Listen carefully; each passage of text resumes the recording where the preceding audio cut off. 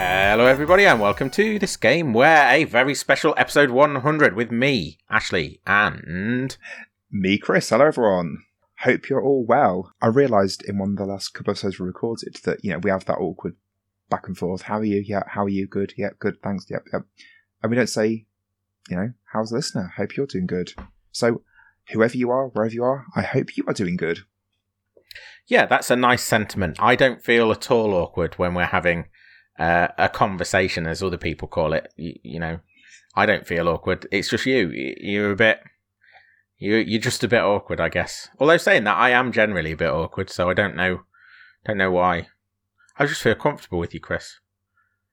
Are you saying that that's not the case? It's not vice versa? No, not at all. Not at all. Episode 100, Ashley. Yeah.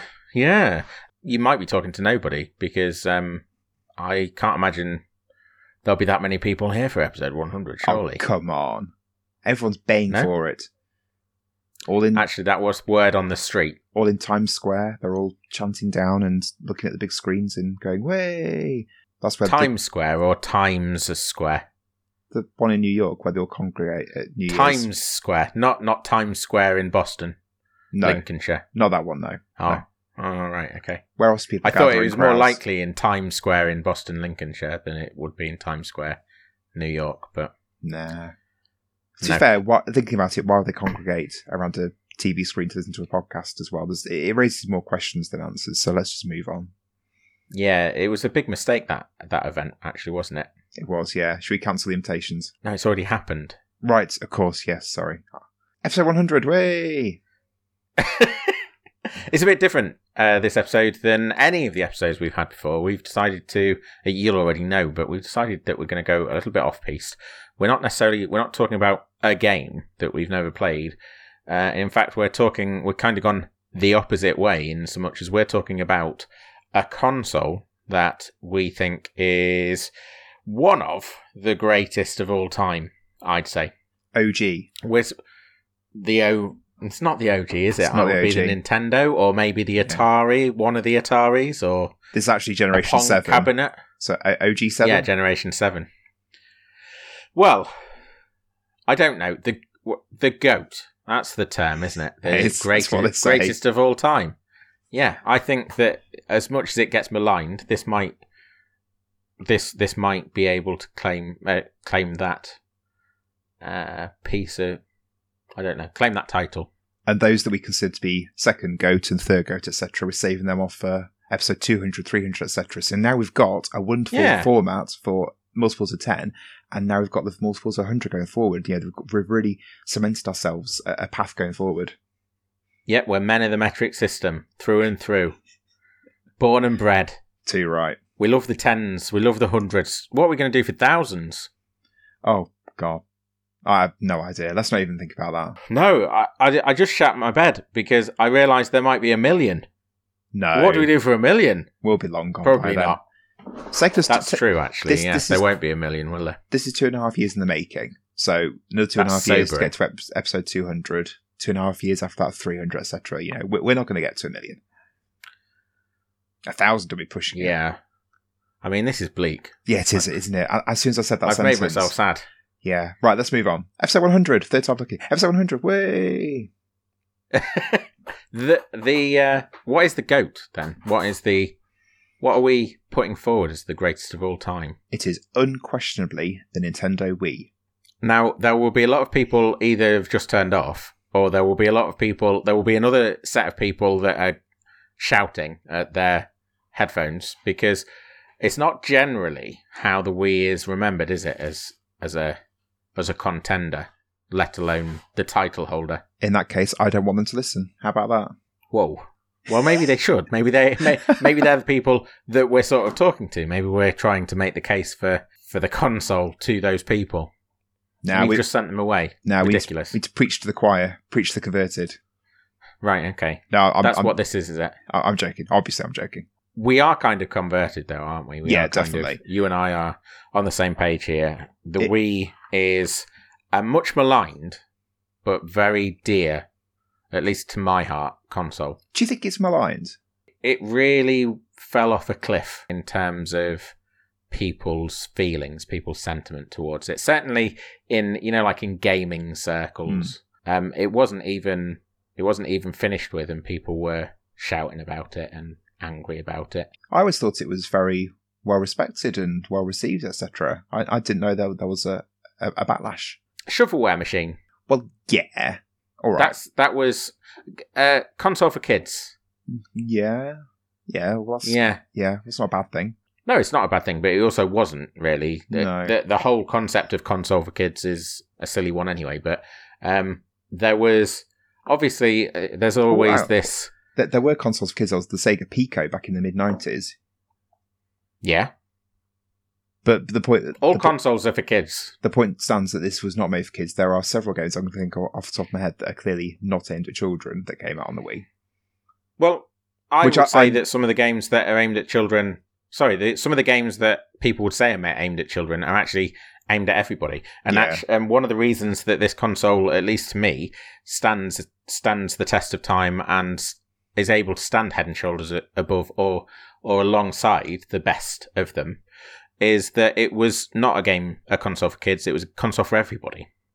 And again, that is a double-edged sword in some people's mouths. When people say it was a console for everybody, the other bitter cry is that they left real gamers behind, hardcore gamers. There was nothing for them. And one, I don't think that's true, but two, swings and roundabouts. It smacks of being bitter, and it's that whole idea of, this and is entitled. This is for us. We can't share it with the people. Wah. It is a little bit like that, yeah. Well, actually, it came across that way. It always does. The point you just made was one of the criteria that they came up with going into the development of the Wii. Satoru Iwata, who was the Nintendo president at the time, going back to 2003, 2004, as the GameCube was declining, I guess. Well, actually, in its full bloom at that point. But when they were looking at what's coming next, he decided that he wanted to avoid Nintendo competing with Microsoft and Sony in graphics and power, and instead decided to focus on a broader demographic and trying to entice people that were not gamers into becoming gamers. And to accomplish that, he thought they needed inclusivity and also gameplay. So that was those two things were what the Wii was developed with, sort of mimicking the success of the DS, because the DS, by making it more approachable through use of touchscreen, obviously DS sold like gangbusters. So then they thought, right, we need to go for a home console version of that. So to go back to what you just said, the fact that it has got that broad demographic, yes, it has, because that's what they designed it to have, and that's not a bad thing. No, and you are, as we've established, you're preaching to the choir, really, because the only thing, the excitement around the console before it launched, there was certainly a great deal of excitement around it, and then that started to decline. Not very long after it released, really, sort of in the fourth year. There was a bit of a drought of games. That's the truth. Like, there was a bit of a drought of games, but the issues that people had, as I've gone over, weren't necessarily related to that. They were related to things that actually I think of as strengths. The fact that Iwata was talking about this, and the fact that Iwata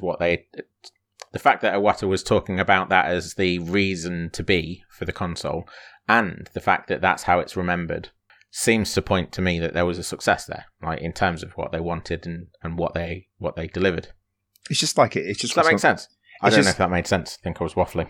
It's just crossed my mind. Again, I think we're kind of over-labouring this point, so I'll make this point and then we'll move on. It's a bit like when people are really into a band, and then that band gets big, and then suddenly they're, I was there sold first. out. Yeah, exactly, sold out. It just smacks of that, doesn't it? I feel like we started a little bit negatively, like we're complaining about people, and people that we don't know, but there's a certain entitlement, I think, and there's also there's a bit of a fear of letting other people in. So, gaming, the hobby, the pastime that is gaming, was always seen as a bit of an outsider's affair, like the safe place of geeks everywhere.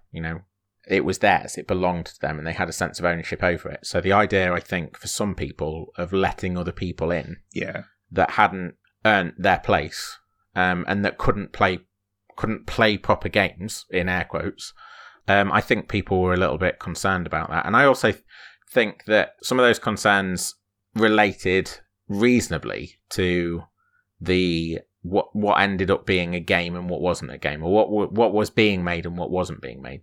The console did start off with entries in those standards like the Call of Duty franchise and Tony Hawk's and things like that. All of those games actually were being delivered to this console, but after a short time they dropped off. So titles that people might consider as standards, the standards, yeah, they weren't there. But that just left room for other things to bloom, as far as I was concerned. And they existed elsewhere as well. So it wasn't like people were missing out. It was always the case, I feel, certainly from the Wii onwards, but it was always the case that it felt right to have a Nintendo console and another console. Yeah. So to cover as wide a base as possible. Nintendo's games tend to deliver things that other makers aspire to. So it's always worth having something to play them on. The gameplay side of it, which, as I said, is what they kind of went into it hoping for. Yeah, exactly. I'm going to move us on because we've been talking about this. It feels a bit dry. It was a really exciting time in gaming. I don't know if you remember. I don't know what your recollection of that time is, sort of 2005, 2006. I can't remember specifically when the console was announced or anything, but I know it came out December 2006, and I was thinking about, that was when I was in my third year of university, and the summer before that, so summer 2006, I remember having a summer job at a cinema, and I remember talking to some people at the cinema about the Wii and how excited I was for the Wii coming out. Beyond that, I can't really remember any buzz around it, other than the fact that the buzz had obviously infected me, because at that point I'd never had a Nintendo console, and whatever it was that this was doing, I think it was the motion side of it and the playability of it that they'd gone for, had really got my motor running, and I decided, I really want a Wii. Yeah, I'll be honest, I should have looked that up when it was actually announced as the next console, but it would have been either 2005, E3 2005 or E3 2006, one of the two. What I do remember is that I was at college, second year of college, sixth form at the time, and when the day it was announced, the day after it was announced, going into college, it felt like it was really weird, like like a musical set in a school. And there's people running down the corridors talking about the buzz. High School Musical. Yeah, like that, but we're 17 and 18. I don't know how old they were in that. And everybody, the thing that everybody's talking about isn't like the new guy, it's the Nintendo Wii. I also remember when they announced... Yeah, it was really weird. It was like, it genuinely felt like a bit of a buzz in the air. And I also remember when they announced the name, quite distinctly, I remember this, going into an area where a certain group of people sat, group of friends sat, and they were drawing posters about the Wii. And these are 18-year-old people, young people. I was 18 at the time. They were the same age as me. They were drawing posters about the Wii. One of them, though, did the Nintendo Wii logo with a stream of urine coming out of it, because it's called the Nintendo Wii. I see what they did there. Yeah, it was a weird excitement, and actually it set me up from then on to be quite interested. I mean, I was interested in it anyway, and I was probably going to get it because I was just genuinely very excited about it. I also remember there being a lot of schoolyard sniggering about the name, etc. The fact that the name Wii is been designed because it's Wii with the two Y's, and they were designed to look like two little people, yeah, sharing a game together and having fun together. And that idea of togetherness is also the fact that the word, 3 letters, it's short, it's easy to pronounce, and it's very distinctive globally. So it's something that as a brand is quite easy to pass around. If you think at the moment, consoles nowadays, I know there are consoles like the Xbox Series 1, X or whatever it is. I genuinely don't know, but it's always like little suffixes and bits that are added on. I just find it really confusing, and that's why I don't know. As someone who realised games, I have no idea what that console is called because of all these things. Whereas the Wii, 3 letters, one of which is repeated, or actually it's just 2 letters. It's just really simple and to the point.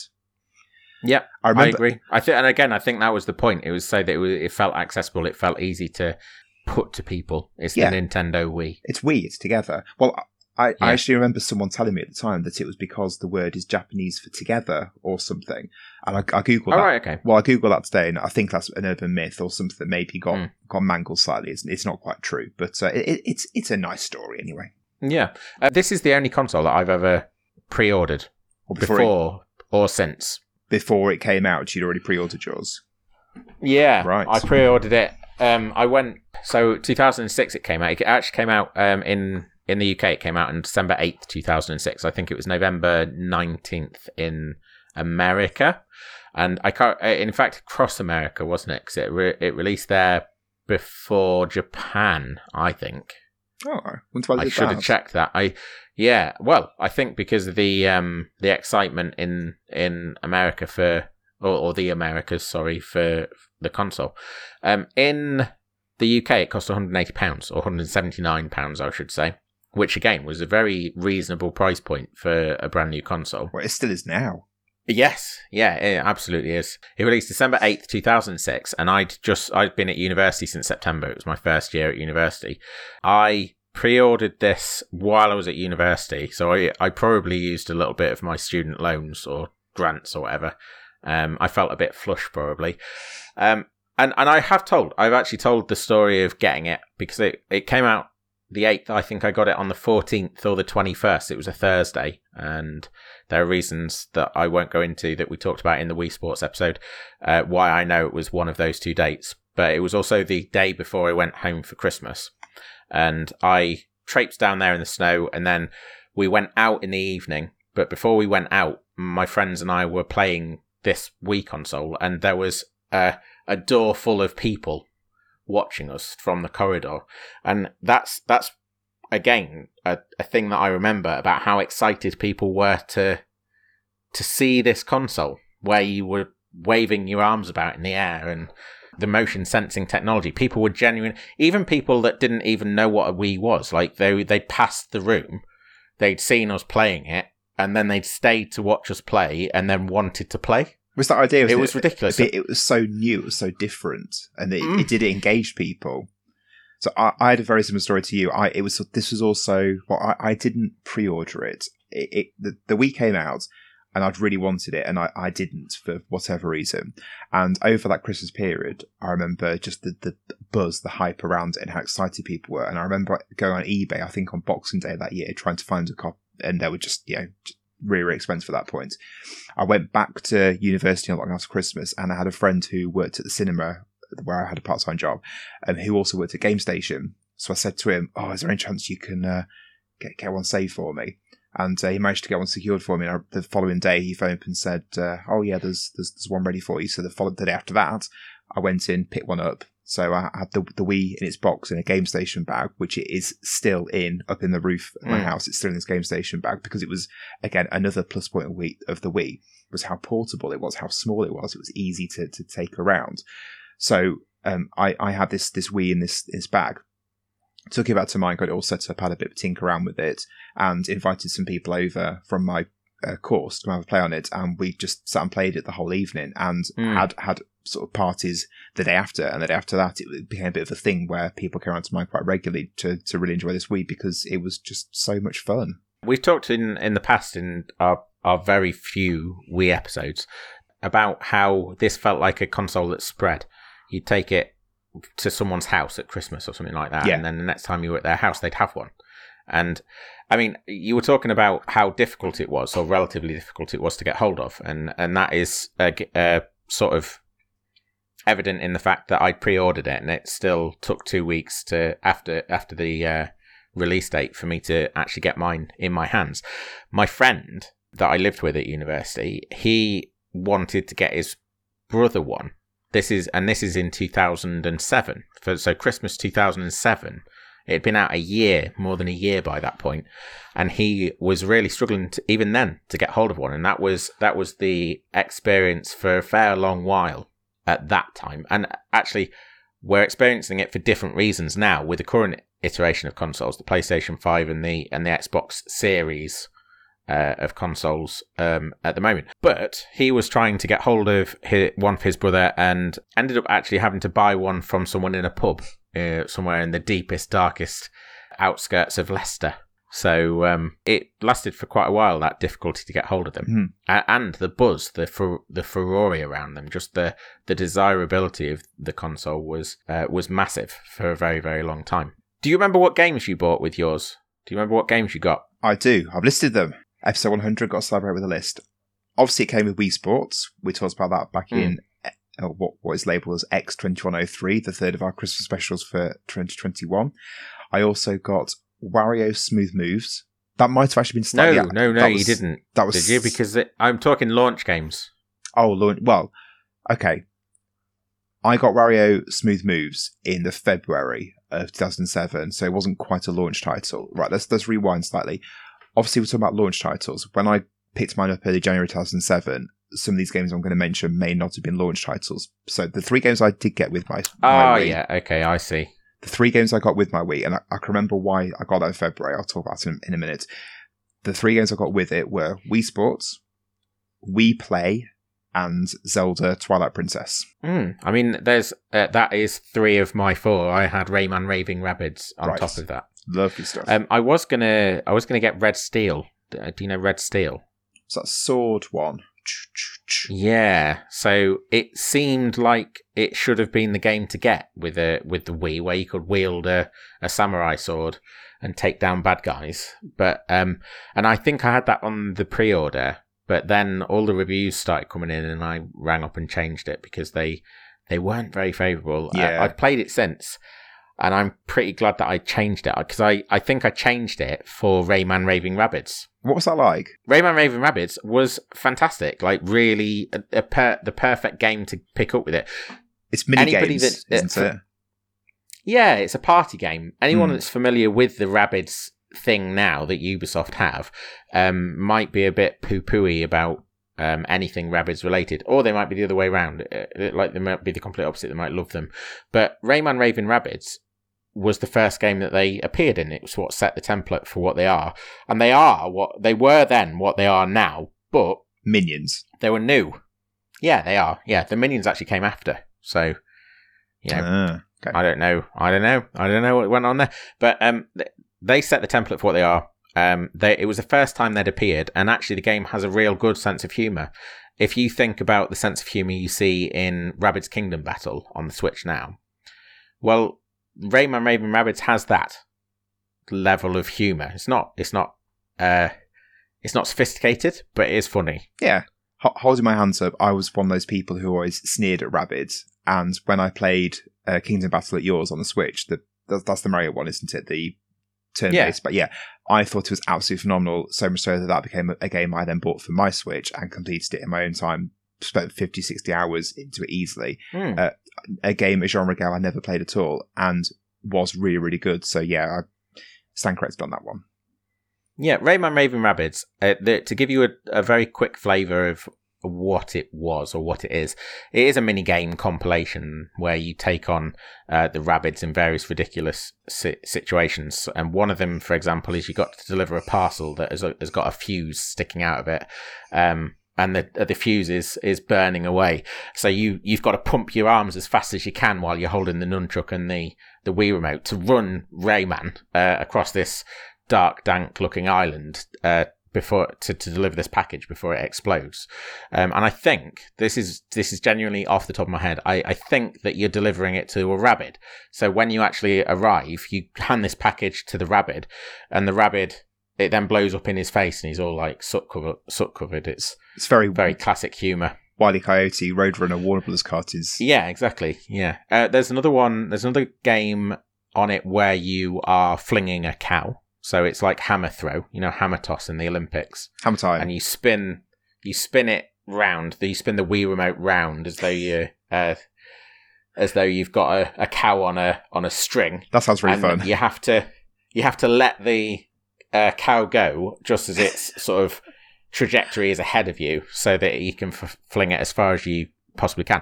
And then the game is segmented by these first-person shooter episodes where they're quite extended, where each one will have a different theme. So the classic example is the Wild West theme, where you're on a rail. It's an on-rail shooter sort of situation where you are going through this scene and rabbits are popping up and they're trying to shoot you or grab you or something like that, and you have to shoot them with plungers. I'm not saying that Red Dead Redemption copied that, but I'm sure there was a level in Red Dead Redemption where you're on a boat sailing down a river and people were popping up and you had to shoot them. Well, no, Red Dead Redemption didn't copy that because it's a copy of a copy of a copy. Those things existed in arcades for time immemorial. Time Crisis. Right, it was that kind of experience, but obviously it had a bit of a zany, Rabbids-esque sense of humour with the rubber plungers sticking on people's faces and things. It was genuinely very funny. Funnier than I've made it sound. What do you remember about the other three games then? The commonality we've got between us, We Play, Wii Sports and Twilight Princess. Well, let me just tell you this. Wii Sports, one of the best-selling games of all time. I know that there's a contention that we talked about it being packed in with the console, but as I pointed out in our episode, people were buying the console for Wii Sports. There are households that only had Wii Sports and the console, and that's what they bought it for. I can think of two off the top of my head in my family and my wife's family that have both got. My Grant still has a Wii setup in her house that has Wii Sports next to it. Yep. Wii Play is the 26th best-selling game of all time. That's crazy. I know. Wii Play is a minigame compilation, another one of those. It's a very well done one. I really quite enjoy it. There was a very specific reason I bought it, and there's also a very specific reason it's probably the 26th best-selling game of all time. Do you know what that was?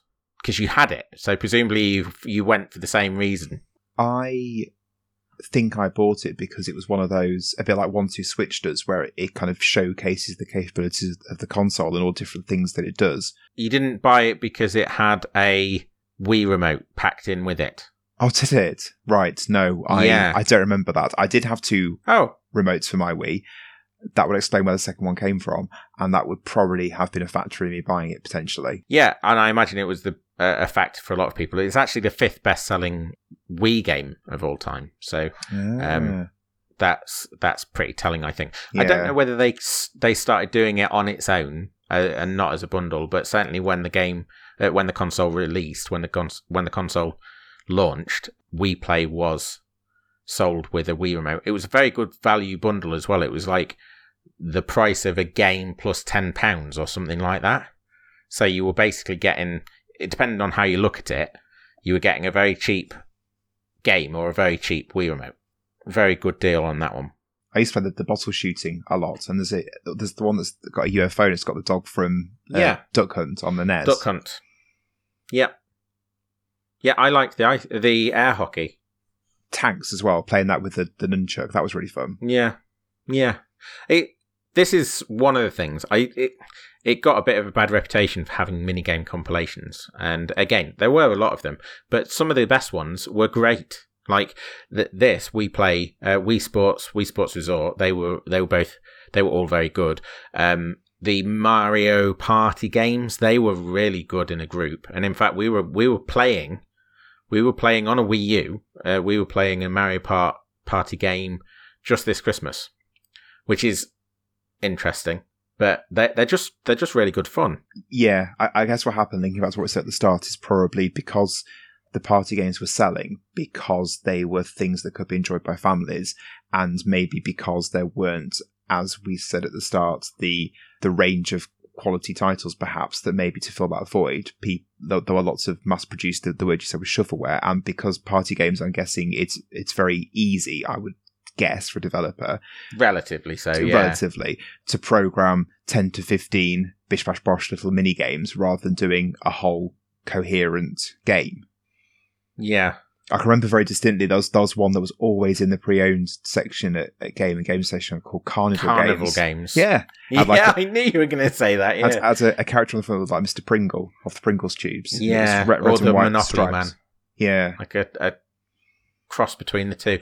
Yeah, Carnival Games was pretty popular, and it wasn't great at all. Well, by a long pre-owned bin. Yeah, obviously for me at least, I played all of those games, those three: Rayman Raven Rabbids, Wii Sports. I played a lot of them, and they were the games that I cracked out when I was taking it on the Grand Tour at Christmas 2006 around people's houses. The game that I played more than any of the others, and the game that I enjoyed and that stuck with me more than those three combined, was Twilight Princess. Now, I don't think you actually put it in your console. I didn't. Guilty as No, charged. you're a bad guy. Yeah, I don't know how you do that. I don't really know why you buy games that then just sit on a shelf, but... I'm a pillock. It's still in the cellophane? No, I think I took the cellophane off to have a look at the disc. That was silly, because he Is could it have worth had a lot? a pretty valuable... I don't know, it probably would have been. An unopened copy of any game is definitely worth more than... Well, that's more than annoying. it should be. Yeah. Yeah, well, the rest of the launch games, by the way, I don't think that I don't really like the sound of most of them. But one other one that does stand out is Super Monkey Ball Banana Blitz, which was re-released for the Nintendo Switch in an apparently less than stellar port. Right. Or remaster, or whatever you call it. The original game was pretty fun. I don't know if you ever played it. I played a port of it onto the PS2, like early 2006, I think it was. So you just mentioned WarioWare. I'd mentioned that as well. That came out, as you said, middle of February 2007, and that was a game that I also bought because I thought it was absolutely incredible. And I then had, during the half term, during that term of my third year of university, I then took my Wii back and did exactly as you said, the tour around. So I took it to my mum's house. Well, I went back to my mum's house, then took it to my dad's house. I took it to other friends' houses, and it was WarioWare was the one that we were all getting the most enjoyment out of. I remember playing, there's one of the mini games in WarioWare where you hold the Wiimote on your head. It's the Mohawk move. And then the Mohawk. And then there's a dance. The elephant. And then there's a dance, and you have to follow the characters. There's 4 characters on the screen, and they do like the first one might spin round slowly to the beat of the music, and then the second one does, and then the third one, and then you're the fourth one. You have to mimic it, so you're literally standing there with this Wiimote on your head, spinning round, stepping your feet to the beat of the music, and just the sheer enjoyment that me and my brother and my mum got out of that. And similar to what you've just said, my mum and brother not being gamers at all, having no understanding of what makes a game, just how much fun we got out of that was such a special memory for me. I mean, WarioWare is absolutely going to be an episode, and in fact, many of the games that were out on the Wii will end up being episodes of the podcast. But WarioWare has a bit of a special place, at least for me, and it sounds like for you, because it just opened so many people up to being a little bit zany and a bit ridiculous and a bit off guard, you know, in a way that they wouldn't necessarily have done. And actually, it wasn't the game that sold most people on the Wii for me, but the summer that I came home from my first year of university, I took the Wii round to someone that I'd been at school with. I took it round to their house, and because we'd been friends, like we were friends, but I feel like we got to know each other better over that summer than we'd ever known each other, and it was a really nice summer, and WarioWare was a part of that. I remember I've been around their house a couple of times. I've been around the house a couple of times, took the Wii, and we've been playing these silly games, and we'd had a few drinks. She gave me a Baileys, and the Baileys, I took a drink of it, and it was all grainy and weird, a bit gritty. And I was like, this isn't right. This is not right. What's wrong with this drink? And lifted the glass up, and there was all like little black bits in the bottom of the glass. And I said to my friend, there's something in this drink. And we went out to look at it. It had been in the pantry, on the floor in the pantry, and a bunch of ants had got into it and died. Oh.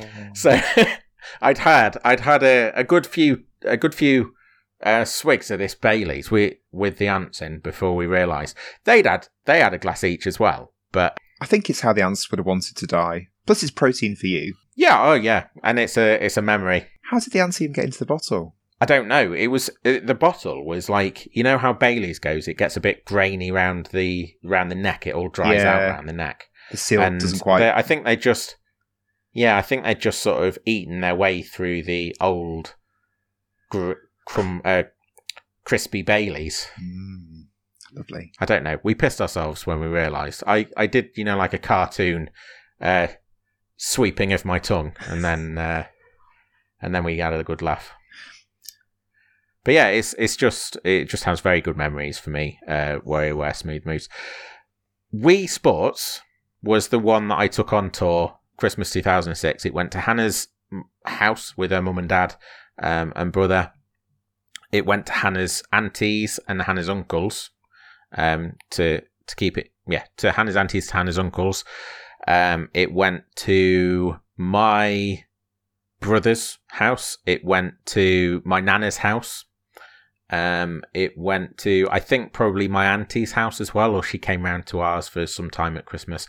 Every single person, every single person, whether they were 70 like my nana and granddad, or whether they were 5 like my niece, every single person was playing on that. They were all playing together.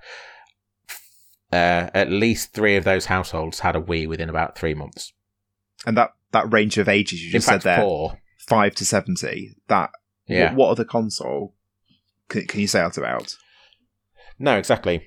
And on top of that, I'll just slip this in because I don't know where else I'd say it. But I know of several households now that bought a Wii as their first console, have not bought a console since, and they still play their Wii on a regular basis. Yeah. Yep. Someone actually, only 2 months ago, someone asked me for recommendations on the Wii. They really enjoyed. It was adventure games. They wanted adventure games. I think they played.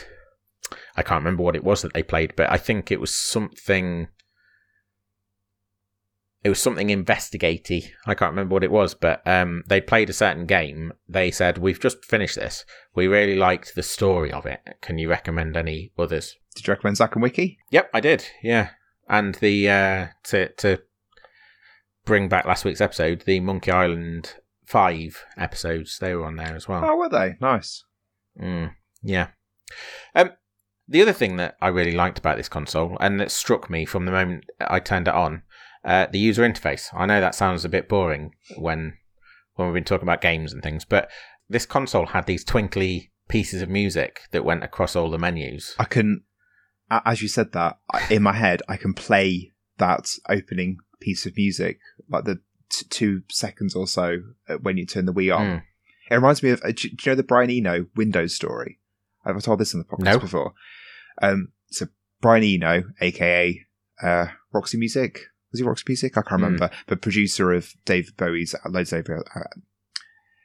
producer of a few of David Bowie's albums, general. I'll be honest, I don't think you need to explain who Brian Eno is. Okay, all right then. I won't mansplain Brian Eno. He was approached by Windows he was approached by Microsoft even to create the opening piece of music for Windows 95, and they gave him this list of like 50 adjectives that the piece of music that had to be 2 or 3 seconds. The piece of music that I'm sure you're actually listening to me talking, the piece of music you're playing in your head, and it's always actually like it had to be engaging, it had to be thrilling, it had to all these sorts of things, and then that's what he came up with. So the piece of music for the Wii, that opening, like, what sort of emotions does it stir in you, just to loop back to the Wii? When we did our Wii Sports episode, I think I remember telling you about how to prepare for that. I'd played a bit of Wii stuff, and opening up the menu, I think for me now, it feels like it's a really weird sensation, a really weird rush of nostalgia, like I don't have with anything else. So even things that I feel slightly nostalgic about just don't have the same feeling as this. And one of the main reasons is the music. Then, though, I think that it just felt I want to say majestic and magical. The double M's. It did feel magical. I don't know what better word to use for it, but it felt like a new era of gaming. Like it had moved into being something new, something else. Does that make sense and not make me say? I mean, I feel like it makes me sound a bit ridiculous, a bit. No, not at all. That is genuinely how I think it made me feel. The user interface. When I looked into this for recording for this, apparently they wanted to create the idea of a TV shop window. We got all that's TVs. right, yeah. all showing different things and try which one's going to engage you. And they also thought about when people were having the Wii in their house and they weren't playing games, what things would engage people that they'd want to look into. And based on their market research they did for that, that's why there's a weather channel, that's why there's a news channel, that's why there's the internet, because that's what they wanted, that's what they found out that people would want to use the Wii for. It felt, for me, I know the PS3 was out. Was PS3 out at that same sort of time? Yeah, it was, wasn't it? Not PS3? in this country, no. Oh, wasn't it? Right, okay. The PlayStation 3 actually came out earlier than the Wii in most territories, but in the UK it came out the year after. It came out 2007. Right, okay. So this was the second console of the three to release in the UK. I know eventually the Wii became a bit like what the PS3 ended up being, this whole idea like media hub. The iPlayer, for example, having iPlayer on the Wii, that was the first place I was actually able to access the iPlayer and actually was able to then watch stuff on the TV on demand, which I know people listening now, 2022, you've got Netflix, you've got iPlayers sort of built into loads of TVs now because of that. But having it on the Wii, having that channel, click, right, I'm on the iPlayer, now I can choose what I want to watch. That just felt like the future was like, you know what I mean? Yeah, I do. It's interesting, actually, because another little anecdote of people using the Wii way beyond the end of its apparent lifespan was a lady that I know that had it, and the primary use that she had for it was to watch Netflix. Oh, okay. So, yeah, and that was like 2017, 2018. We had it... Me and my wife also used it for Netflix, and again, that was the first place I was able to actually access Netflix. I ended up buying because the video output for the Wii was an RGB SCART, so I bought this weird converter that went into HDMI, so it actually went onto the TV, but I couldn't quite get the settings right, so everything was always really dark on Netflix, and we watched all of Breaking Bad via the Wii on Netflix, but it was quite dark. So I mean, I know Breaking Bad is quite a dark series in every sense of the word anyway, but for us, there were some episodes where we weren't completely sure what was going on all the time. Oh dear. You could get a different set of leads. I can't remember which one it is, composite component, but it was the same that the Xbox 360 released with. So that didn't start off with an HDMI cable. It started off with the 5 separate audio video cables that went into the back of you, like the slightly darker green, the blue, the yellow, etc. And you could get one of those for the Wii, and it did actually improve the experience quite considerably. But it was an SD console, and it had those drawbacks at the time. Though, if you remember, and one of the reasons that they made it an SD console was that most people didn't actually have HD televisions. They were just on the cusp of taking off. And I think that there was an element of, that was another complaint that people had, that it was an SD console in an HD world. But actually the world that it was born into, the world of 2006, was primarily a standard definition world. And that is one of the things that went against it, just in terms of how things panned out, because people decided at that point, or the marketing worked such that everybody decided to jump on the HD train in the period that the Wii was supposed to be selling. But I guess if the Wii had been manufactured with HD output, then that would have meant the cost would have increased, and then the console would have cost more. So the fact it was at that, as you've already mentioned, that cheap price point, £180, anything to what's the word? Anything to wobble that might have then had an impact on sales. Yeah, it would have done. Absolutely would have done. There wasn't a huge uptake on HD televisions until into the noughties. Into the 2010s. Like, people were starting. It was early adoption, but it really didn't start taking off till 2010 onwards, really. Yeah, I think the first person I knew to have an HD telly, I think, was 2010, and I remember him showing me, and I genuinely could not tell the difference. I can now, but I don't know if he maybe got a shrunky telly or something. He probably had it on a standard def screen channel or something like that. I don't know. Yeah, so that was just one of the things that went against it. But at the same time, go on. Another thing I remember people complaining about, which again is just sprung to mind because we're talking about this at this point, was the fact it didn't play DVDs. Yeah, which was, I mean, I understand when you compare it to the consoles around it. Like, I mean, to be fair, the Xbox 360 also had its own fair share of complaints about the fact it didn't play Blu-rays because the PlayStation 3 did. And I did appreciate the PlayStation 3 for that. And actually, it was one of the reasons that we fancied having a PlayStation 3 because it would play the Blu-rays. But I didn't feel I didn't feel like that was a lack in the Wii. Like it wasn't designed. It was what it was. It was a games console. Yeah, precisely. And at the time, and we're back there now with the Switch. They've sort of tried that. They started getting into that with the Wii, interestingly, and then the Wii U had a little bit more of that. Although again, it didn't play DVDs because it's a games console, and that was one of the things that Nintendo kept trying to remind people. This is a games console. We're not in the business of making media units, media hubs or whatever you called them earlier. But we're back there now. No one's complaining about the Switch. No one's saying, no. Why isn't there a DVD player? Why isn't there a Blu-ray player in the Switch? But it had the backwards compatibility with GameCube, which I thought was amazing as well. Yes, that was amazing. How did it make you feel? That was the question you asked me. What was your feeling on the user interface, and the music and things like that? It always made me feel. It made me feel welcomed. I don't know if that sounds a bit silly, but it was just it was a really nice piece of music. That actually sounds far less silly than what I said, because that's really what I was reaching for. It felt inclusive. It felt welcoming. Yeah, it did. That would have been a better thing for me to say than magical. But even that first piece of music, but then as you were scrolling through the options, there was this really quiet, ambient piece of music burbling away in the background as well. And I always really appreciated that. It wasn't distracting. It just added to the interaction you were having with the console. I wonder if there are other do other console. They do, I suppose. I was going to say, I wonder if people could sing the songs from other consoles. I could quite happily hum the Wii Shop channel music now without even thinking about it. I know it note for note. Do you want to name that tune?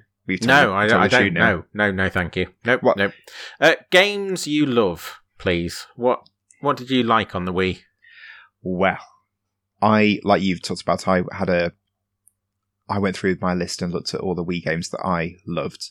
There were a lot of games I played on the Wii. Some I loved, some I didn't. But the ones that jumped out to me as being solid gold were Mario Galaxy 1 and 2.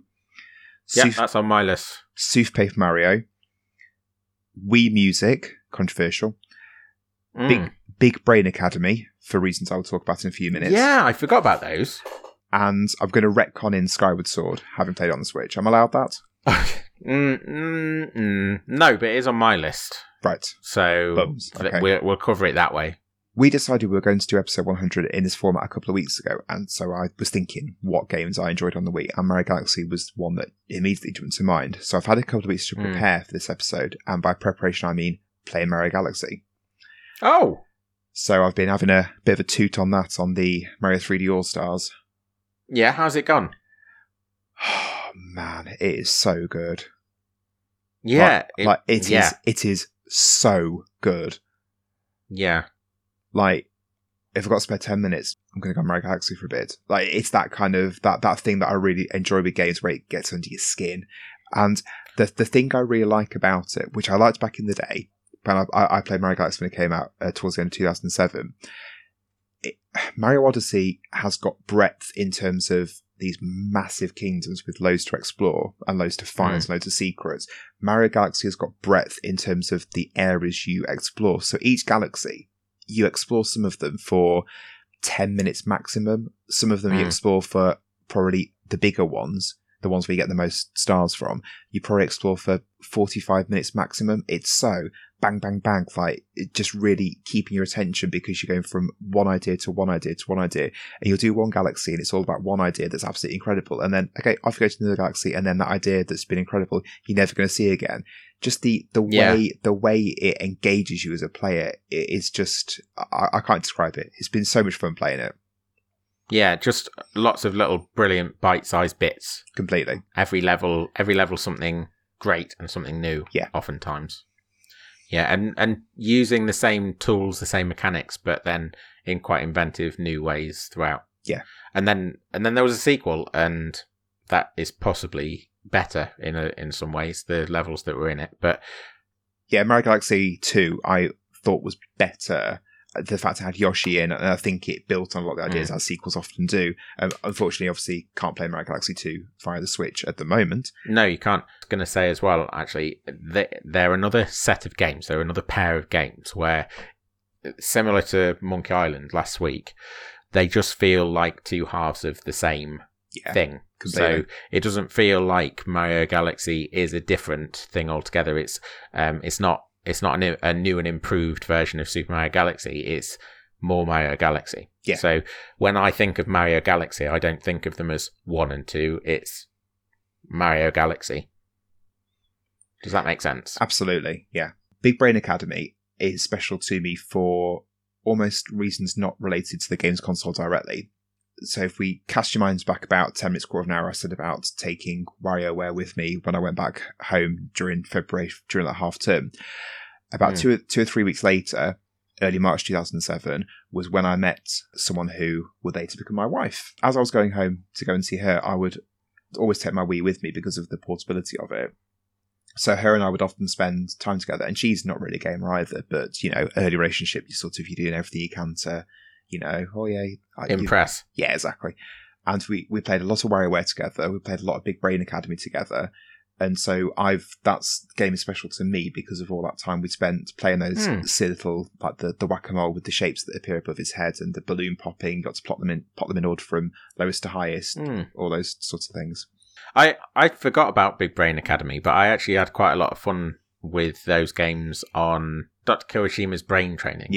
As well on the DS and then on the Wii as well. I thought they did a good version of it on the Wii, or those two particular games, Big Brain Academy and Dr. Kirishima's. I've got quite a long list. I don't know if I should probably. I'll just list them. Shall I just list them? Yeah, I'll sit back. Right. So these are so this is why we're here, really. This is why we're talking about it, because I think the design of the console, everything about the console is brilliant. Everything about it, like literally everything about it is brilliant. But the real reason that I feel like it is, you know, king of the castle is the games that are on it. So there are the obvious ones like the Wii Sports, the Mario Party, those games that brought people together. But then there are other ones that maybe got buried a little bit, and maybe some of those are on this list. So the one that to kick it off, and I do think this got buried, is Rhythm Paradise. Have you played that? Never heard of it. Or Rhythm Heaven? No idea. No. Well, it's very, very good. It's very good. I will show you it one day. We'll do an episode on it and you can play it, because there's no point in trying to get across. It's a mini game compilation based around rhythm games. And Sounds it's got a slightly off-kilter sense of humour, which makes it really fun. Yeah.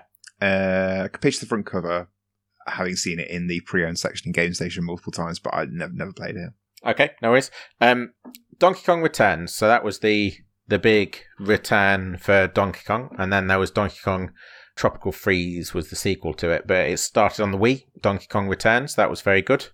Little King's Story, that was a really good city builder type thing where you played as the Little King, and you would it sort of had from what I remember, it had like a Pikmin-esque take your people out and do a few fights, order them to do things around the world, and then you go back with what you have reaped, and you would build your kingdom with those things. But that was a really good game. It's actually available now on other consoles, but it launched on the Wii. It was exclusive to the Wii for a long time. Mario Kart Wii, I'm surprised you didn't say that, because it's actually one of the best Mario Karts in the series. I've said about the Mario Party games. Go on. I didn't mention Mario Kart because that was a game I didn't have. I played it at a friend's house a few times. I've got in my notes to talk about controllers and the unusual peripherals, etc. But I really enjoyed playing Mario Kart Wii using the steering wheel controller. It felt a bit silly, but I really, really enjoyed it and really lent into it. I thought it was really fun. I thought it was really fun, and I think that's the best way to play it. Personally, I think if you got the controller, you got the peripheral, the wheel with the game. So if you had several people, as most people probably did, that had bought Mario Kart, then you'd have several of these wheels, and there'd be 4-player games of Mario Kart Wii where everyone had a steering wheel. I think it was really fun. New Super Mario Bros. Wii, I know that you weren't a fan, but I really enjoyed it. I liked playing it with my family and with Hannah in particular. I was a bit of a shit for getting bored of waiting for people and throwing them off the ledges, though. So because it was just a bit funny. Yeah, I know. Or jumping on their head as they were going over a ravine, so that they would plummet into the ravine. It was funny and took a little bit of skill, so felt satisfying. Super Paper Mario, that was on yours.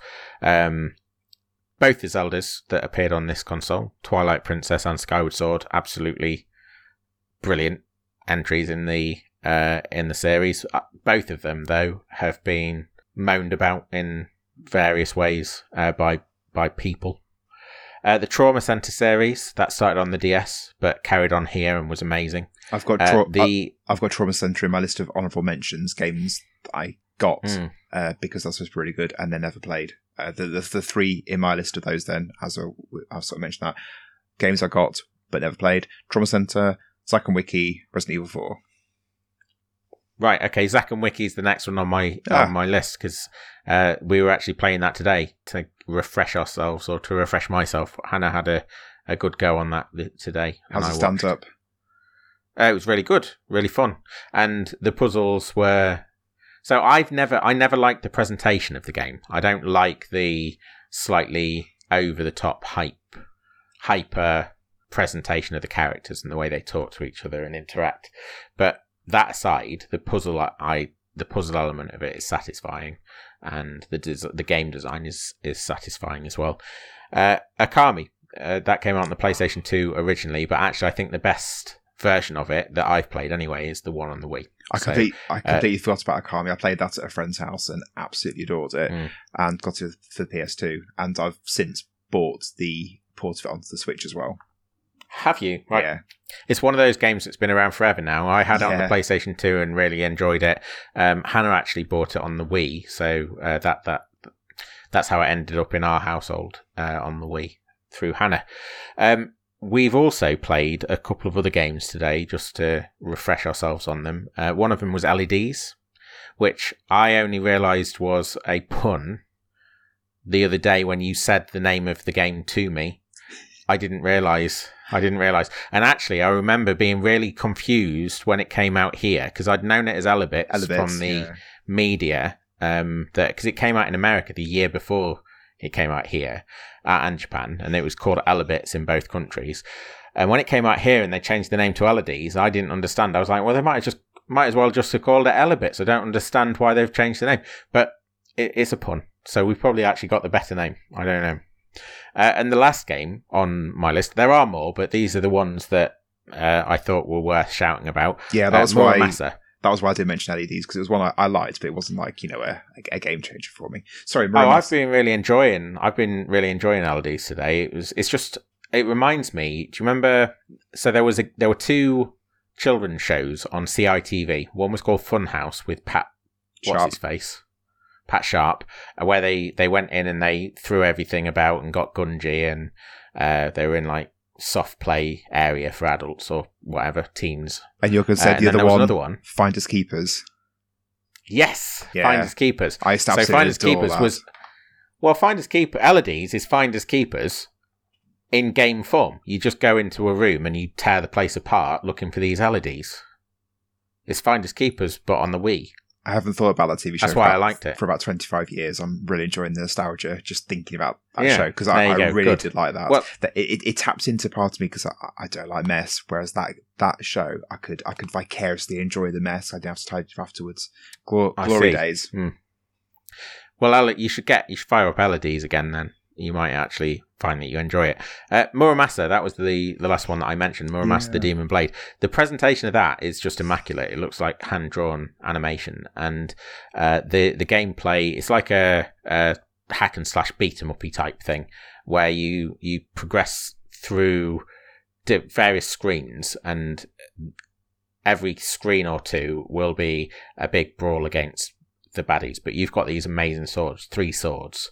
You can equip 3 at a time, and each one of them will have a different power, and you can switch on the fly between the 3. If you overuse one, then it will break, and you have to wait for it to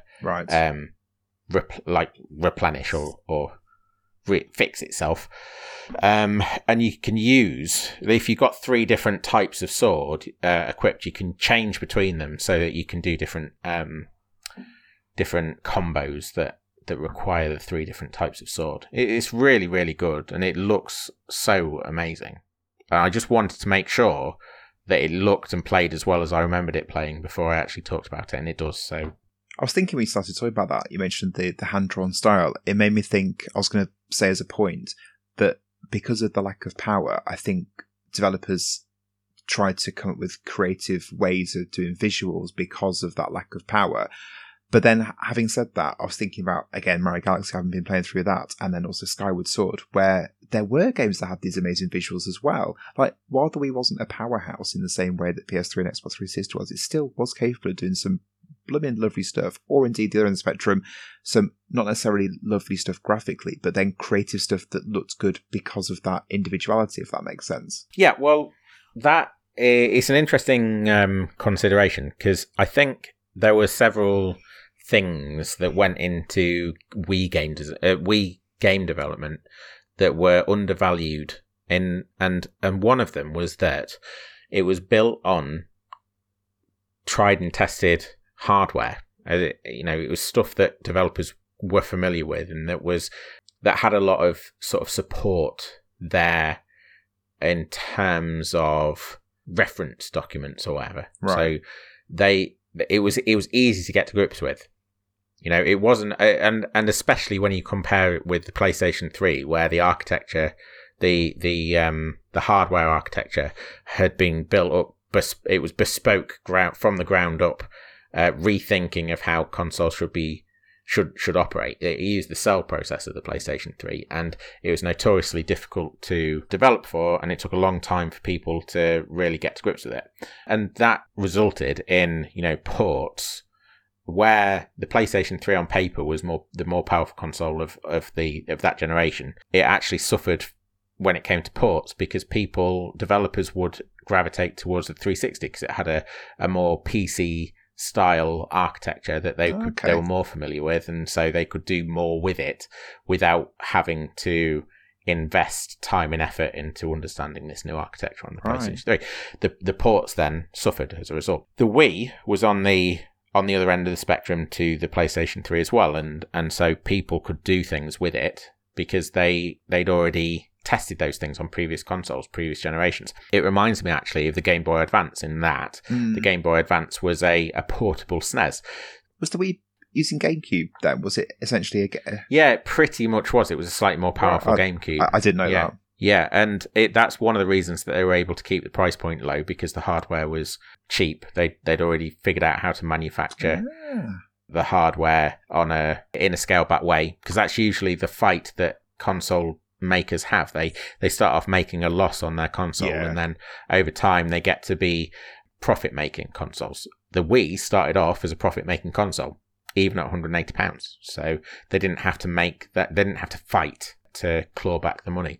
I guess the fact it played GameCube games, and also the fact there was the socket for a GameCube controller, I'd never really joined the dots together as to why that was, but that makes complete sense. It wasn't a GameCube. It was built on the same system as a GameCube, as far as I understand. Okay, right, I misunderstood. But it wasn't a GameCube in a new shell. That's not what I was saying at all. It was just that the chipset, I think, that they used was the same. But in the same way that the Game Boy Advance did things that you never saw on the Super Nintendo, despite it being basically a portable Super Nintendo, I feel like the Wii did things that the previous generations of consoles weren't doing or didn't do, just simply because developers didn't have the time to work up to it. Whereas because the Wii was sort of a continuation of the previous generation's development over time, it benefited from that. There was just building on previous learning, no new learning. Whereas the Xbox 360, the PlayStation 3, there was new learning to take into account to do great things. Does that make sense? Yeah, definitely. Yeah. Going to move into my next point then, because you just said about it bringing new things to the table. Virtual Console, Was the Wii Yes. the first console that offered a thing where you could download previous titles onto it? Because obviously, nowadays the Switch, that side of the Switch is really big. The virtual shop aspect. I don't know if consoles that are concurrent to this also offered that, or was the Wii the first? The Wii was basically the first. The Virtual Console released in the launch window, so there were 30 odd or something classic games that released on the Virtual Console in 2006, and then they built the library up over time, over the lifespan of the console. The thing is, it depends how liberal you are in how you apply definitions, because I remember playing Sonic the Hedgehog on my first colour flip phone. So there were things like that happening, and you got things like the compilations. So we've talked pretty recently about Gems Collection and Mega Collection, the Sonic collections that came out on the GameCube and the PlayStation 2 and things. So there were those things, but there was, at least as far as I know, there was no dedicated service that was expressly for downloading classic or retro games like the Virtual Console. Yeah, that's what I thought. I just want to clarify that. Apparently, in America, between when the console first came out and December 31st, 2007.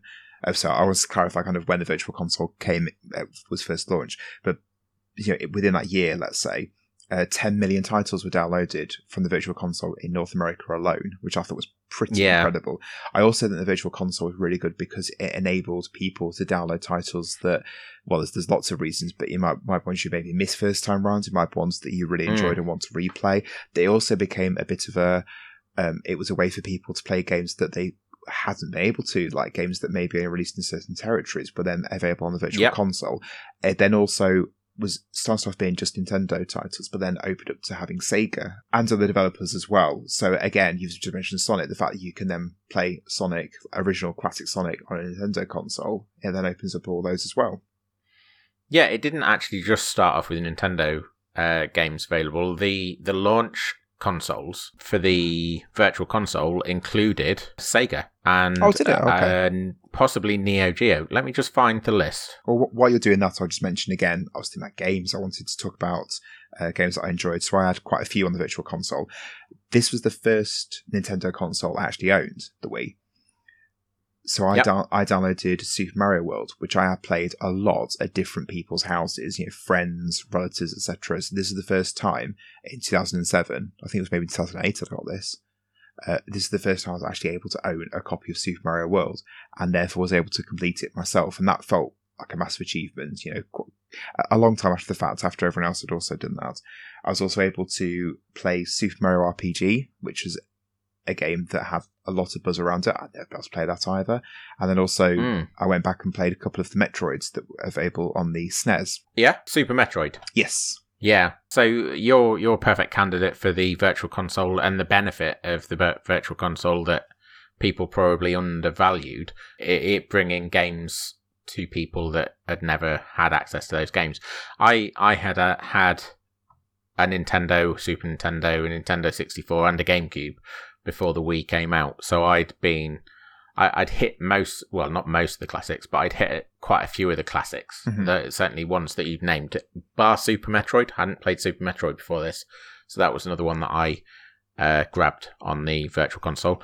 It does speak to me though. I had played, and I know that a lot of people that had played games prior to this using emulators using emulators that you just couldn't get hold of in one way or another, so you'd ended up playing them on emulators.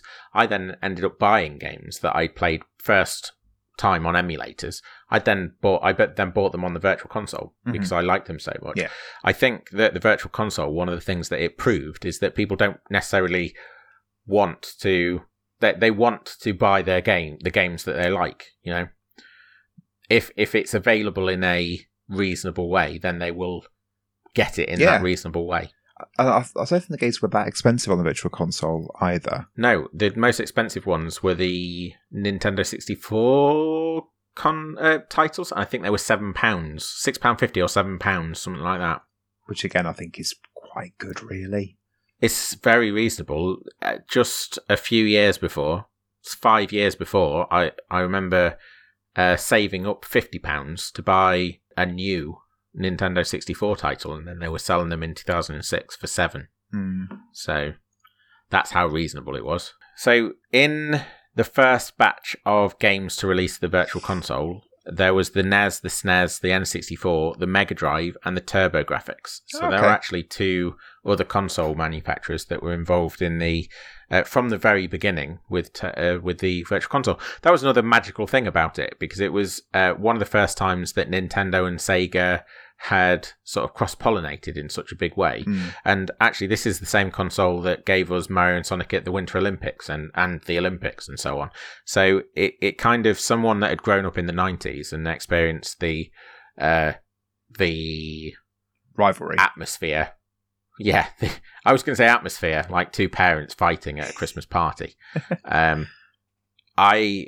Having been one of those kids, one of those 90s kids, to see these things happening was, I mean, even just to see Sonic on the GameCube was a bit weird. Yeah. But then to see a whole slew of Mega Drive games followed by Master System games on a Nintendo console was like a weird kind of magic again. Alex Kidd was one of the games that I repurchased on the Virtual Console, along with a whole slew of others. Games that I bought for the first time on here. Slightly disappointing Yoshi's Story.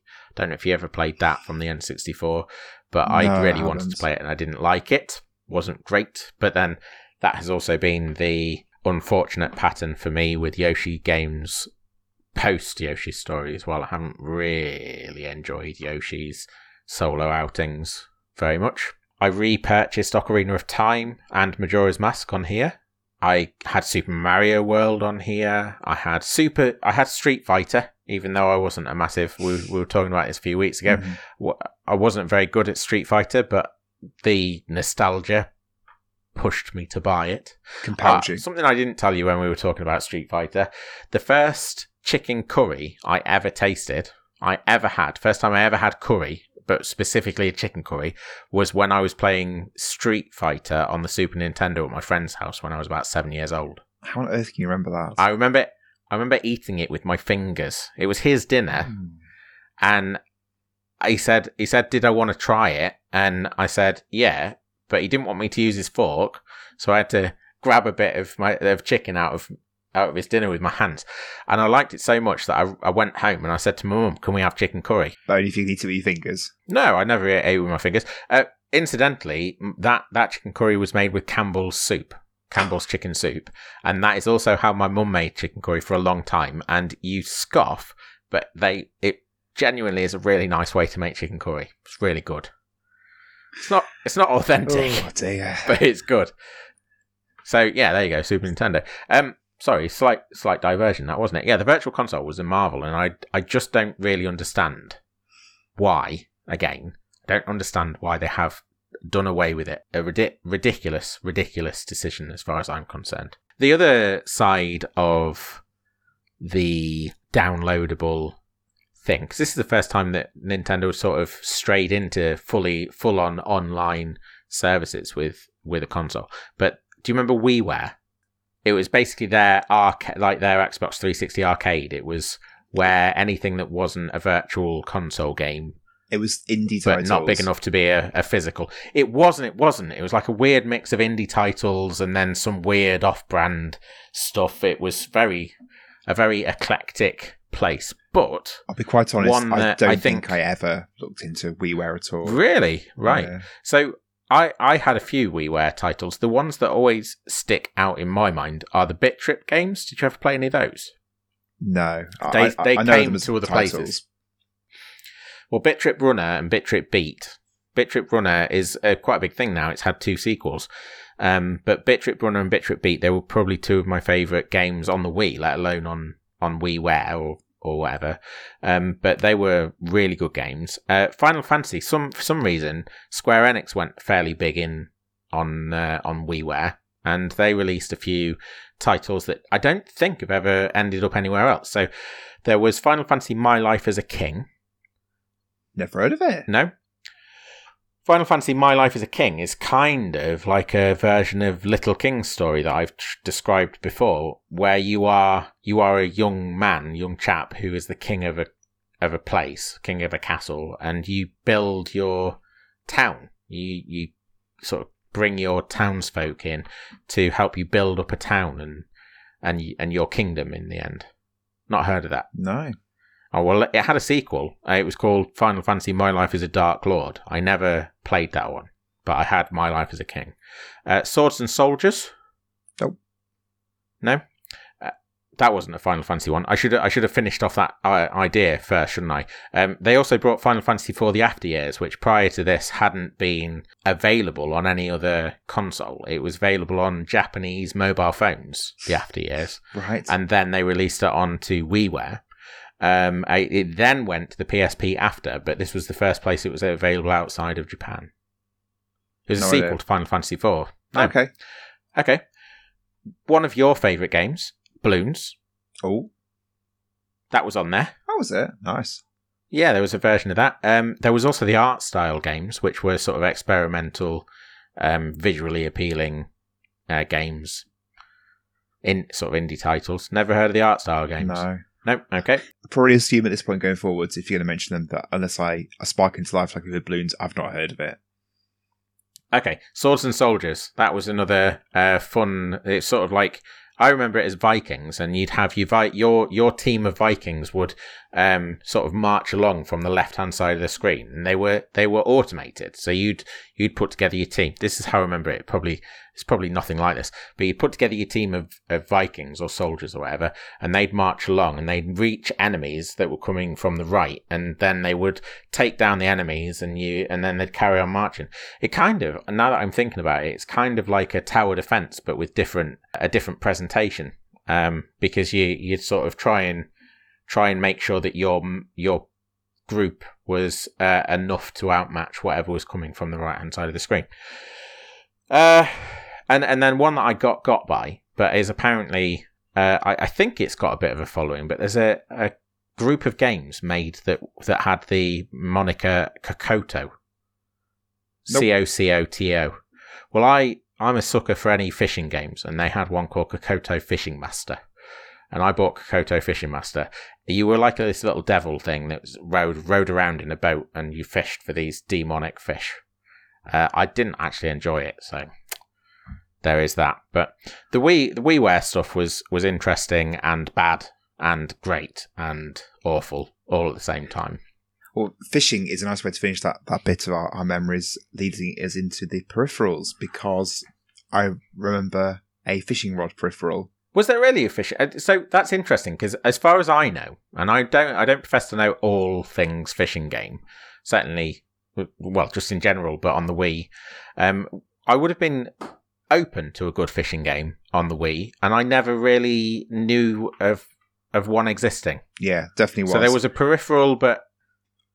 Yeah, I found a list on thegamer.com. They did a list of their top 30/bottom 30, depending on how you wanted to view the list, Wii peripherals, and there were some stinkers. Okay, go on. This is something that I didn't look into. One that... I'll be honest, I hadn't heard of a lot of these, but some of them I had heard of. Do you remember the Wii Zapper? Yeah. I quite liked that, but that was in their list. Yeah, we never bought them. Like, it was something that I specifically avoided, but I was playing a game today. It was Elodie's. I was playing Elodie's, and I was thinking, do you know what? This would probably be better if you could put it into a gun peripheral, just because you don't have to move your wrist at an awkward angle. So yeah, the Zapper. There was a sports pack, which was essentially these plastic shells of, one was a baseball bat and one was a tennis racket that you just slotted the I remember those. into, and that looked cheap. There was, as I said, the fishing rod. There was also a set of cooking utensils for the Cooking Mama game. So yep. If you wanted to slot your Wiimote into a horribly crude facsimile of a... Spatula, that's the word. A spatula, then there you go. Then that's what you want. I'll put the list on the social medias when this comes out. But yeah, oh yes, please. Interesting ones. Also going through this list, I spotted the balance board, which I completely forgotten about, the whole Wii Fit balance board thing. We've got ours upstairs. I liked the balance board. I thought it was pretty cool. I never played it, so I little don't know. thing. There was some nice sort of games on the Wii Fit and Wii Fit Plus. Quite enjoyed them. There was one where you were a firefighter. You had to put out fires, and the way that you you turned your water on by pressing on the balance board with your foot. Oh, like that sounds pedal. pretty cool. Yeah, and the harder you pressed, the more pressure you got on your hose. Any real stinkers? Because they all sound fairly down the line. Is there anything weird on there? There was one that was essentially some really cheap-looking boxing gloves that you strapped onto your hands, and then you put the Wiimote and the nunchuck in as well. One was some wings that served absolutely no purpose whatsoever. There was so many, and yeah, the best thing to do would be to have a look at this list when I post it on the on the social medias. I don't know if it's on there, but the thing that always felt like the Wii jumping the shark for me was when they announced at E3 the Wii Vitality Sensor. Yeah, that part's on the list. It was the peripheral that never actually came to be, but it got so far down the line that it was actually on stage at E3 being announced by Nintendo officially. It was a heart rate monitor that went on your finger, like you'd see if someone was in hospital. It was one of those. I didn't really understand how it could be applied to gaming. I know that you and I have had a conversation. I can't remember whether it was on the podcast or not, but I do think since then, all the hours that I've spent in bed thinking about the Wii Vitality Sensor and what could have been, the one application that I could think of that I'm sure I must have put to you was sort of in horror games, like being able to monitor how scared people are with their heartbeat and then adapt the game to that. Like if they're not scared enough, you could send something big and bad after them or something like that. Maybe it would work that way, but then I'm not the target audience for that because I shit the bed at even the slightest scary game. So yeah, peripherals were another part of the shovelly aspect of this console, weren't they? But and that is actually I said about people being a bit poo-pooey about the Rabbids thing.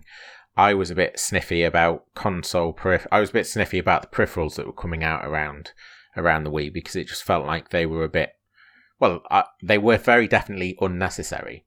Certainly those sports ones that you could get at Argos for $5 and get five different sports peripherals, like a tennis bat or something, tennis racket. Okay, so we're probably coming to the end of what we've got to say about the Wii. There were just a few little bits that I wanted to sort of put on record. So, Boom Blocks. Have you heard of Boom Blocks? Not at all. Not at all. Oh, okay. So it was actually quite a big thing in a way because I can't remember what year it was, but there was some news came out about a series of 4 games that were going to be coming out, and they were going to be created in partnership with Steven Spielberg as one of the designers. Right. Now, to me, in the late 2000s, hearing that Steven Spielberg was going to make a game, I had certain ideas of what that would be, and then it was announced that Boom Blocks was what he was working on with his team, and Boom Blocks is like a Jenga style party game, so it's a little bit more than that, but you basically have these blocks that you are trying to balance and stack and then blow up and things like that, and I didn't understand at all, but it turns out that actually one of the reasons that he went down that route is because he wanted to make a game that him and his kids could play, or something like that, which I thought was a nice idea, like a nice little thing after the fact, but at the time just totally didn't understand. Actually, but it's slightly odd. Seems like a nice point to mention there that there was some link with Steven Spielberg with Monkey Island 2 last week. There was something about, I think about Tim Schafer said that he was at something and Steven Spielberg was there, and Spielberg approached him and said that his wife was stuck on a puzzle. How did he get past it, or something? Or how did she get past it? Something like that. Yeah, I've probably completely butchered that anecdote. The anecdote was something about Steven Spielberg playing Monkey Island, and end of something like that. Yeah. Okay. Another what I would so the console did have a reputation for being a family console or for lacking those hardcore gamer games, and Sega did try at one point to address that. They released a game called Mad World. Do you know Mad World? That was the black and white one. Yeah, black and white, and we talked about it, actually. I asked you if you knew it, and I know that we've talked about it. It was black and white, and the protagonist had a chainsaw attached to one of his hands, a la Evil Dead. I was thinking, like, and he would go around Barrett from Final Fantasy 7. Yeah, well, yeah, I suppose as well. He'd go around this black and white world and paint it red with the blood of his enemies. It was a fun jaunt, but it wasn't brilliant. It did have the voice of Bender in it, John DiMaggio. Oh, nice, okay. So I thought that was... it strikes me as slightly odd and sort of a very direct way to try and address the one of people's complaints. It didn't sell that well either. So, all those people crying loudly about the lack of a thing, and then suddenly they didn't want the thing when it was offered to them. So, maybe they should have just shushed. I don't know. The last games. Do you know when the last games ever to come out on the Wii were? Or what they were? No. I was going to play along, but... Well, it was widely expected that it would be Just Dance 2020. Wow. So that would have come out 2019, late 2019. And everyone was fairly certain that Just Dance 2020 would be the last game to come out on the Wii. I cannot believe that Just Dance... Wii games were still being made then. Yeah, well, Just Dance was birthed on the Wii and has become an absolute sensation since then. Ended up here, there and everywhere. It was perfect for the Wii, and lots of people enjoyed it on the Wii. So why not keep making them? And I did tell you, didn't I, that there are people I know that bought the Wii as their first console, haven't bought a console since, and are still playing their Wii. Well, that's why Just Dance was still being made up until as of 2 years ago. One of the family members, actually, that I mentioned a bit earlier on, that bought a Wii. It was to play Just Dance, or Just Dance was bought as part of it. I can't quite remember. I remember on Christmas Day playing Just Dance, dancing onto Rasputin by Boney M, and having a great old time. Fab. Yeah, Just Dance actually is where my uncomfortable, unhappy place is.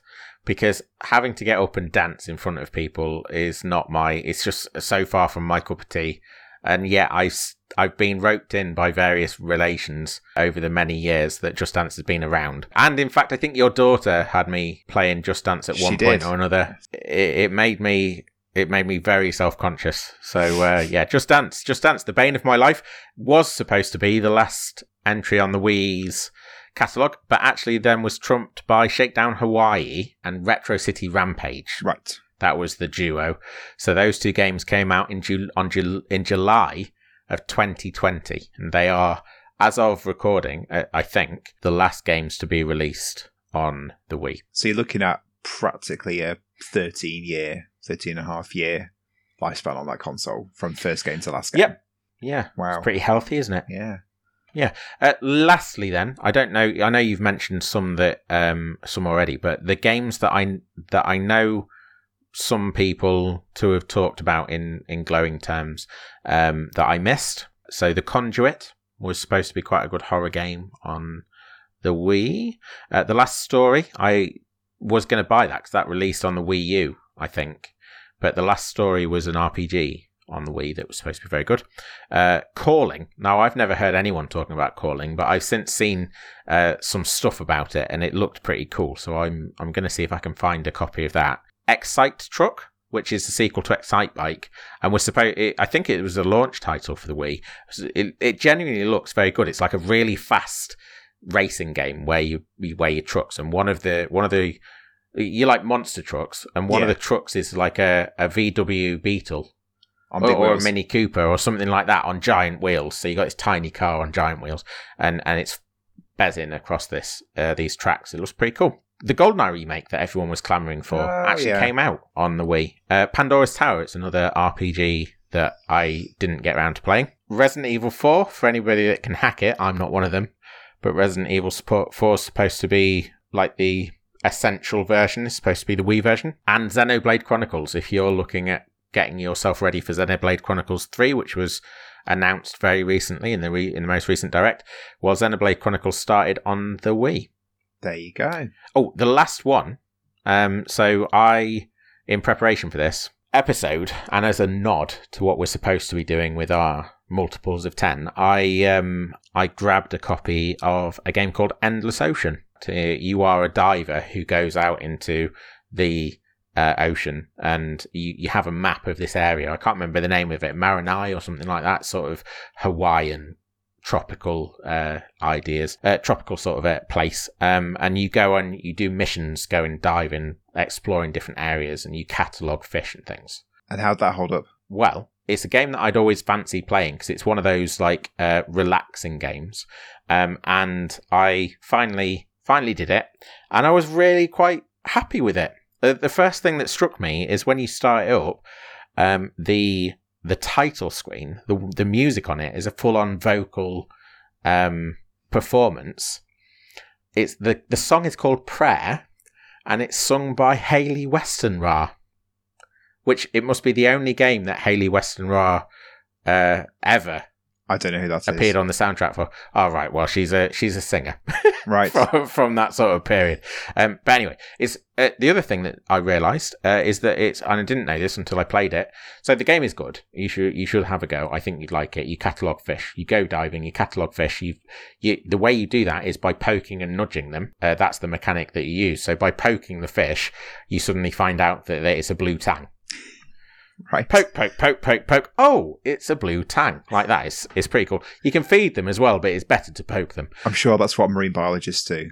Yeah, well, they do in this game. The other thing that struck me was that it's developed by Arika. Now, we have talked about Arika. The reason we've talked about Arika is because they made Tetris 99, Pac-Man 99, Super Mario Brothers 35, and their most recent release is actually Chocobo Grand Prix, which is supposed to be a fairly good Final Fantasy version of Mario Kart, but with chocobos on roller skates. Cool. So yeah, I didn't realise that they'd made it, but they did, and they do good things now. Endless Ocean, I'd recommend it. Right, last couple of facts then before we wrap up. Obviously, the code name for this, well, I say obviously, you might not know. The code name The for this Revolution. was Revolution, absolutely.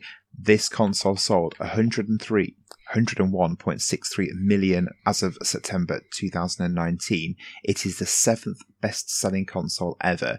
Do you think you could guess what the 6 before that are? The PlayStation 2 is the first with 155 million. Yep. The DS and the 3DS. No, the DS probably. The Game Boy. DS number 2, Game Boy / Game Boy Color number 3, doing very well so far. Yeah. So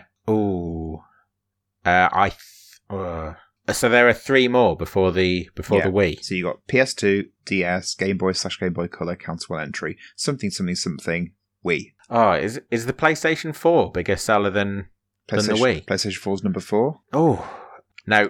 Put me out of my misery for the other two. Right. PlayStation's number 8, isn't it? Because oh, hang on.